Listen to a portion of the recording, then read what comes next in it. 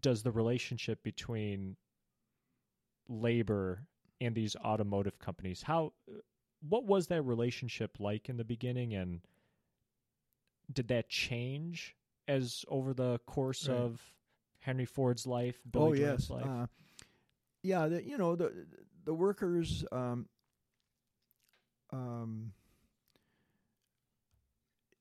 flooded to this area from all over the country as this industry grew. And it was particularly people from the South. It was a better job, than they could ever get there. So that they came for the money and everything. But then, as they sped up the assembly lines, and it was exhausting, and they could fire them for no reason. There were all kinds of issues, and part of it, interestingly enough.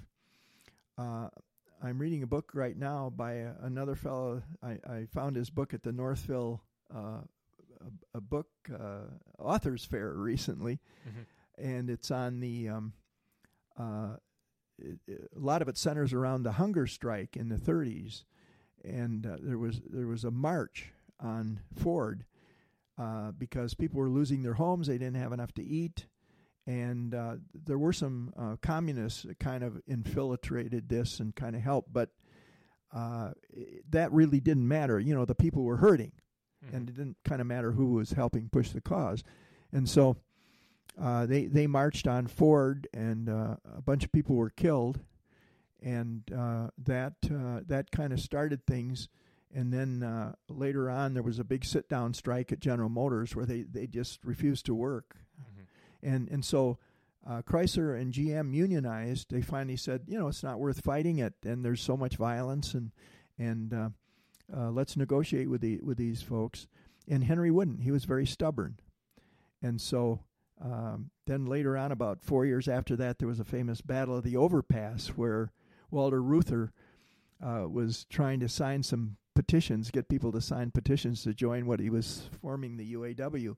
And a photographer said, I want you to stand up on this bridge and get a picture of you with the Ford plant in the background. And about that time, a bunch of Ford security people rushed him and beat him up with another fellow. But the photographer got pictures of this, still pictures.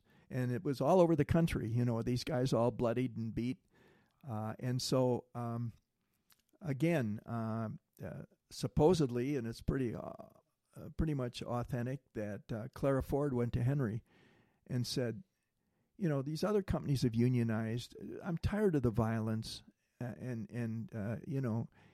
Henry felt that he was taking care of his people, and he did. When things were small, he was good.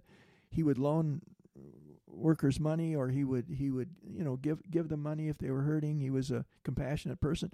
But as it grew, he couldn't do that anymore, and so he thought he was taking care of him. Anyway, she said, I'm going to leave you if you don't settle with the union, and this violence keeps going. And so then they finally, he was the last one that settled with the UAW. And interestingly enough, the other two companies had wanted what they called a closed shop, where if you worked there, you had to join the union, and the companies didn't give the UAW that. And when Ford signed their contract, they got a union shop. So in the end, they got a better deal when they finally did it. Wow. Yeah. It seems like Henry Ford